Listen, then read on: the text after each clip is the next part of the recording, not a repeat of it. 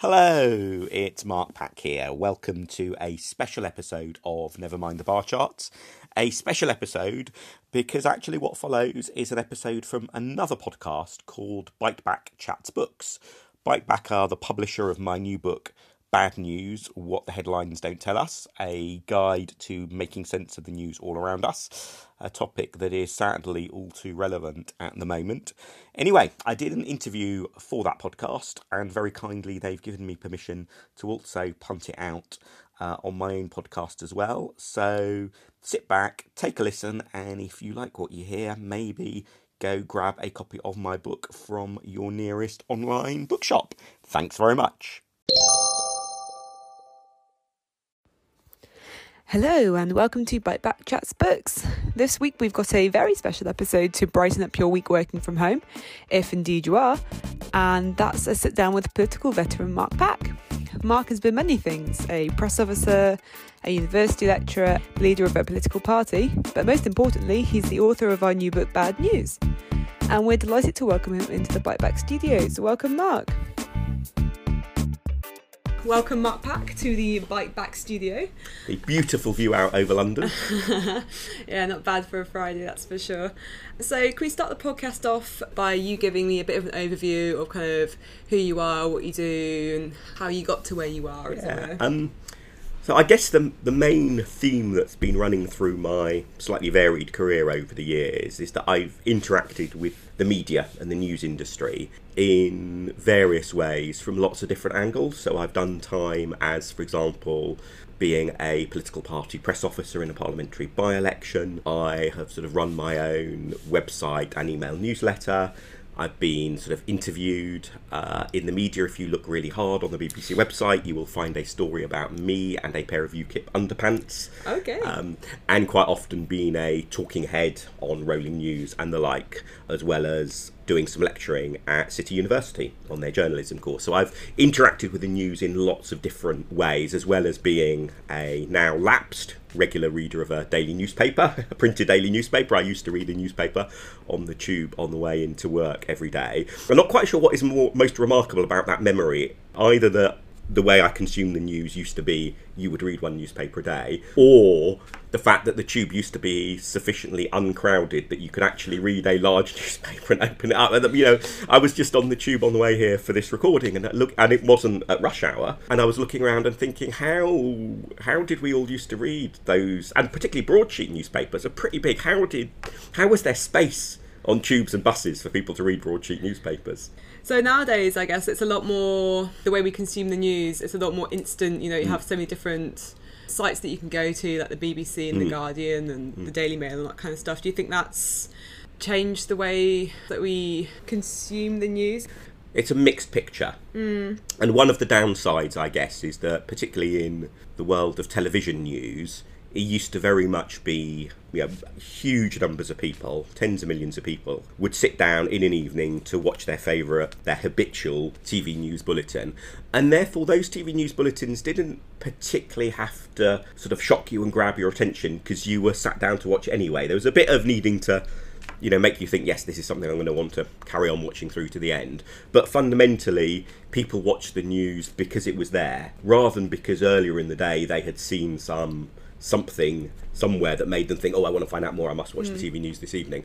And now, of course, there is much more pressure on journalists and much more pressure on media outlets to grab our attention. And that definitely has downsides. And there's an example I talk about in my book, Bad News, with the Guardian newspaper from a story recently about a controversy in West London where residents want a youth club to be moved out of its premises. Now, I have no idea of the rights and wrongs of this story. I've got no idea on which side I would fall if I, say, lived in the area. But what really struck me about the story was it was headlined that residents want to replace a youth club with a coffee shop. And that immediately sounds, that's wrong, that's outrageous, this is gentrification, snobbishness, whatever. Read down into the story and you get to the bit where it talks about how the residents want to replace the youth club with a coffee shop or a library or a dry cleaners, if I remember rightly. Now, supposing the word library had been picked out and put in the headline, it would have sounded a rather dull, parochial story. You know, youth club or library will both sound like they're quite good. So,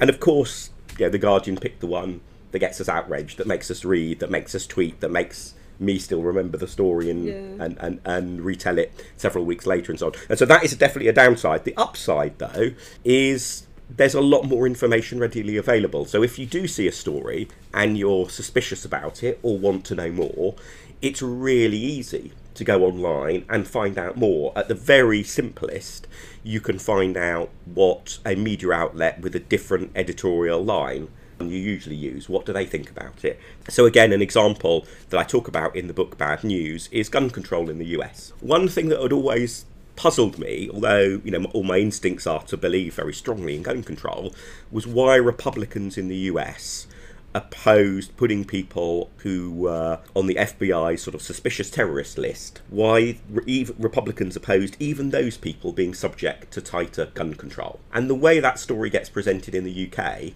including in right-leaning media, is essentially with a subtext of, aren't these Americans strange? But because of the internet, I was able to do things like go to the Fox News website and read a very different take on the story and find out all about actually how Republicans are really sceptical about the accuracy of that list, and they're worried therefore about tighter gun control on the people on that list actually ends up not really getting at suspected terrorists, but ends up getting a whole load of innocent people who have been wrongly included on the list and so on. Now, as it happens, that other side of the story doesn't change my view overall on this topic, but it's a really good thing that you can have a story now where you think these people are just bonkers, and obviously it's a big if you then pause and say, but I wonder if maybe I think they're complete idiots because I don't know enough about their viewpoint, you can very easily find out what their viewpoint is. Do you think that the news is becoming more of an echo chamber now, though? Because there is that side that you mentioned that you can see views from across the spectrum, but also you're more likely to seek out views that you yourself agree with. No, and it's interesting that, Eli Parsi, who wrote the book, The sort of Echo Chamber, the Filter Bubble, a few years back, it's a really good book, and I am very envious of his writing style. It's a really good book.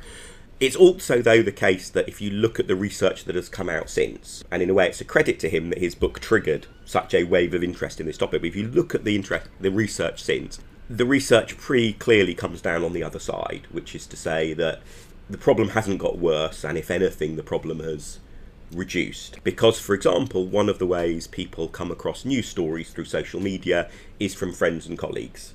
And across your friends and colleagues and family, you have actually people with a range of political views very often and quite a range of interests. So although it may be you only see stories that catch the interest of other family members, that in itself gives a little bit of diversity to it, compared to the old world of one TV news bulletin that you would watch in an evening and one newspaper that you would read. Could you give me a bit of an overview of your book, Bad News, and kind of what it's about?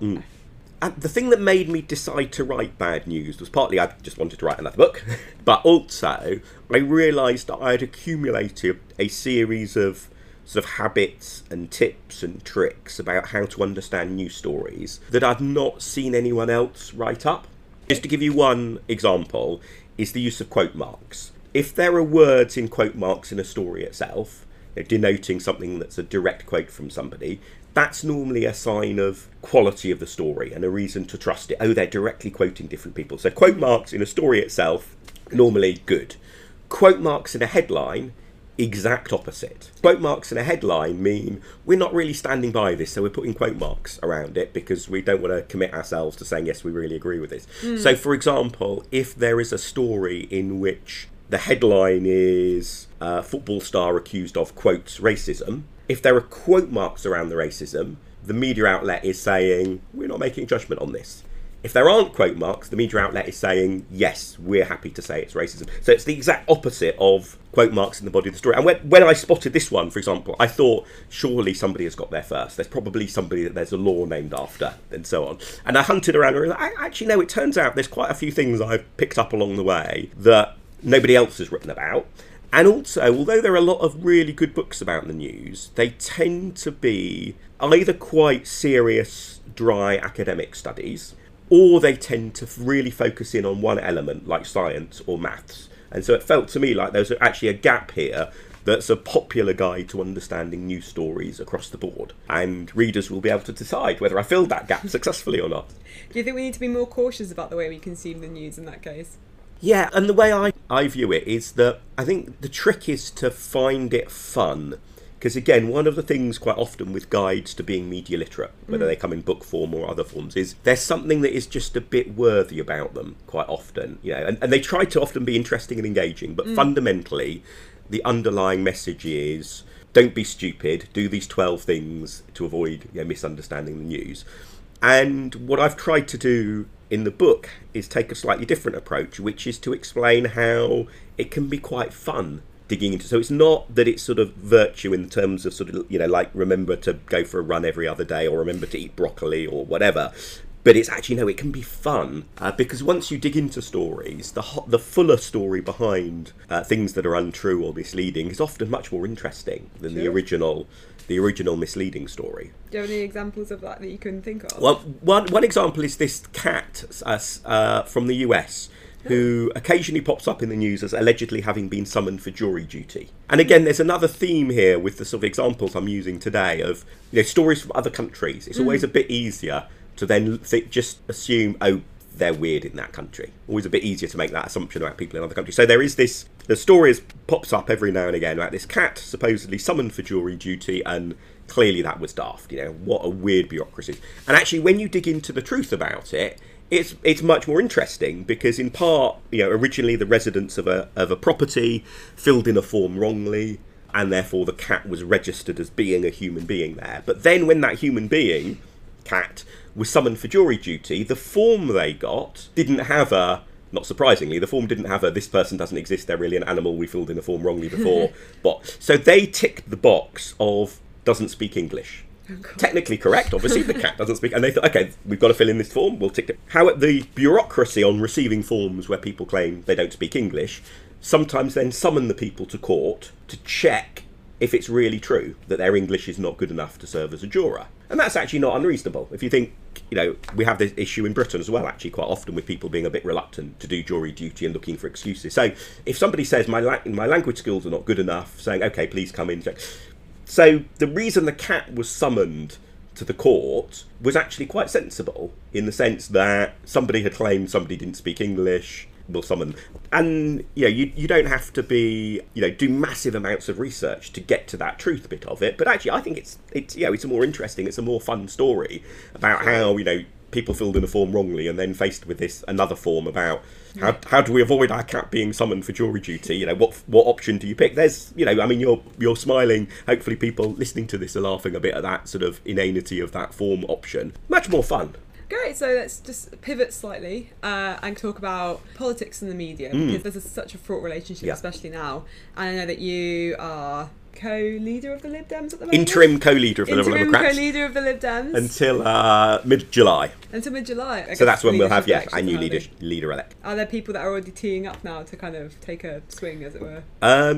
So we've got a slightly extended run-up period. One of the reasons we had for deciding to run the Lib Dem leadership election in sort of June and July rather than sooner was it would give people more time to think about the lessons from last year, and particularly our disappointing general election result. Because otherwise, if you plunge straight into a leadership election, the risk is you never really do a proper post-mortem on what happened before, because it's immediately coloured by, well, are you in favour of candidate X or are you in favour of candidate Y? Sure. Are you guys looking at the Labour leadership election right now and kind of are the lessons that you guys are taking from that? Because at the moment that's also a little bit tense, I suppose. I mean, I think the thing that strikes me about the Labour leadership election, and actually I've noticed people in the Labour Party say this as well, so this is only just from the outside, is it's taking a heck of a long time. So one of the other things we decided to do was, as well as leaving the Lib Dem leadership election to kick off in sort of May and run through to July, but also to have a shorter time scale than we've had in the past for our leadership election. So once it kicks off, it will run through and be over and done with rather more quickly than we've sometimes done it in the past. And I think looking at how long the Labour leadership contest feels, that was definitely the right decision. So as co-interim leader of the Lib Dems, how has your relationship with the media changed since taking on position? Being press officer is one thing, and then kind of controlling what you put out into the world as I mean, I think the main difference is that when I've appeared in the media previously as a Lib Dem, it's mainly been as a commentator talking about the Lib Dems, and there's a big difference between that and the role that I'm in now. And it's basically about, if you mess up a bit, if say you're recording something and you mess up a bit, if you're a commentator, the journalist, the editor will often be quite happy to edit it so that you are clearer and more coherent. Because if you're commenting on something, then for the audience, clarity and precision and accuracy is helpful. And it's just boring and annoying if the commentator is no good. If, however, you are the subject of the story, so like you are a political party leader or an MP or whatever, and you mess up, then you messing up is the story. Yeah. And so there's quite a different bar in that respect. And you see this often when people stumble a little bit in an interview. If it's, say, the interview of somebody who witnessed a traffic accident and they're a bit incoherent, journalists don't pounce on their incoherence. They help the interviewee through their incoherence, because that's what serves the audience best. Of course, if you're an MP, for example, and you stumble a bit in an interview, then the journalist pounces. Do you think the British press is particularly unforgiving in terms of that? I don't think so. I mean, I think the whole question about how abrasive the press is and how forgiving the system is more widely would make for a brilliant book for someone to write, if anyone's thinking about this. Because if you look at, for example, Australian politics, I mean, my goodness, if you think MPs in the House of Commons at PMQs were a bit badly behaved, they've got nothing on Australian politicians. Yet, for example, in Australia, it's much more usual for somebody to lead a political party to a horrendous election defeat, and then to come back and maybe even win a future election and become Prime Minister. There's a much greater sense of forgiveness in that respect, that you can fail horrifically and that's not the end of your political career, even though other bits of Australian political culture are really aggressively rumbustious. So I think in Britain we're almost the opposite, that we're a bit more genteel in the exchanges, but also a bit more ruthless with people's political careers being over when they're over. Sure. With only the occasional exception of somebody like, say, William Hague, who, despite having a somewhat disastrous time as leader of the Tory party, actually then came back to be a cabinet minister who did his job very competently. He's also written some excellent books, but they're for another publisher, so let's not go into that. Can't discuss the competition. So what do you think is the future of the way we consume news in that case then? Do you think, for instance, like the traditional news, again, like the BBC, like the broadsheets especially, do you think they're going to carry on, they stick around? I think the big shift that we're seeing that is not getting talked about is related to the rise of podcasting. Sure. But also, if you look at the circulation figures of newspapers, magazines, and so on, a lot of news and current affairs magazines are doing quite well. So we've got this shift away from the instant news of the TV news bulletin, the radio news headlines, the morning newspaper, to this slower moving, longer form content, which is often much more reflective, with podcasts and with magazines. Now, alongside that, we also have the rise of social media, which rather overshadows that. But I think there is this other trend which is really helpful towards news that is less about chasing the latest headline and more about diving into particular topics in depth. I mean, a good example of this would be, say, the BBC's More or Less radio and podcast, which takes stories in the news and then dives into the statistics behind them. And so More or Less is normally a week or two behind the news, so current enough to still feel quite relevant, but also sufficiently slow moving that there's time to really dig into a story. So if a politician mentions a figure, there's time to ring up their press team to try and find out where they got the figure from, and then if they quote somebody else, they've then got time to go and talk to that somebody else, and then they've also got time to find another expert with another viewpoint. And so slower moving, but much more insightful. So it says in the blurb for your book that readers, as a result of reading your book, will learn how the news is ill-suited to understanding and interpreting the modern world. We might have already covered this, but I just want to know how that is and then how we can improve it, aside from obviously reading your excellent book. I mean, I think the big problem with the news, and there's always been a problem with the news, is that the factors that most affect our lives are often ones that are not very suitable to the format of the news. So if you think about just the health of humanity and how good people's lives are and how much they are marred by death and tragedy, the massive global long-term success in improving public health by tackling some really nasty killer diseases has been amazing. Huge amount of progress, huge numbers of lives saved, but that very rarely makes the news, because what makes the news, as for example at the time we're recording this, is a scary outbreak of a new virus that may kill you and which we don't have a treatment for yet. what makes the news would be a corruption scandal over a development project that was meant to improve people's lives being mismanaged or whatever. But just day after day getting things right and making life a bit better is too dull to be in the news. So the big problem is that if you really want to understand the world around us, it involves understanding these longer term trends. And because they're longer term, and often because they also involve successes, and people not dying, is dull in a way. Desirable, but dull. If a hospital successfully operates over a weekend and saves a whole load of people's lives with a whole load of complicated operations, unless one of them is famous, it's not news. If the hospital messes up and removes the wrong leg from somebody, that's news. And that's the problem, is if you only end up judging people or institutions or just the state of the world by the occasional wrong leg story, you end up massively missing all of the good news that's out there as well. But the good thing is, that cynicism can then lead you to greater optimism about the state of the world. That's true. What's one thing you think people should take away from reading your book?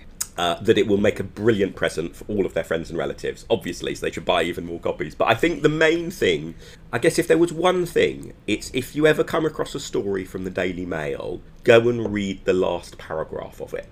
Because there's a really distinctive style to the Daily Mail stories, where the first paragraph and headline are the shock horror bits, then the next paragraphs extend on that, and then the last paragraph is when, with an eye on libel law and press regulation and maybe their own consciences as well, you often get the truth snuck in. And once you start noticing it, it's amazingly striking how often what the last paragraph tells you is a completely different takeaway than from what the headline and the first paragraph told you. It's a bit like when you first discover that, look at watch adverts for watches with physical faces with hands, an hour and a minute hand.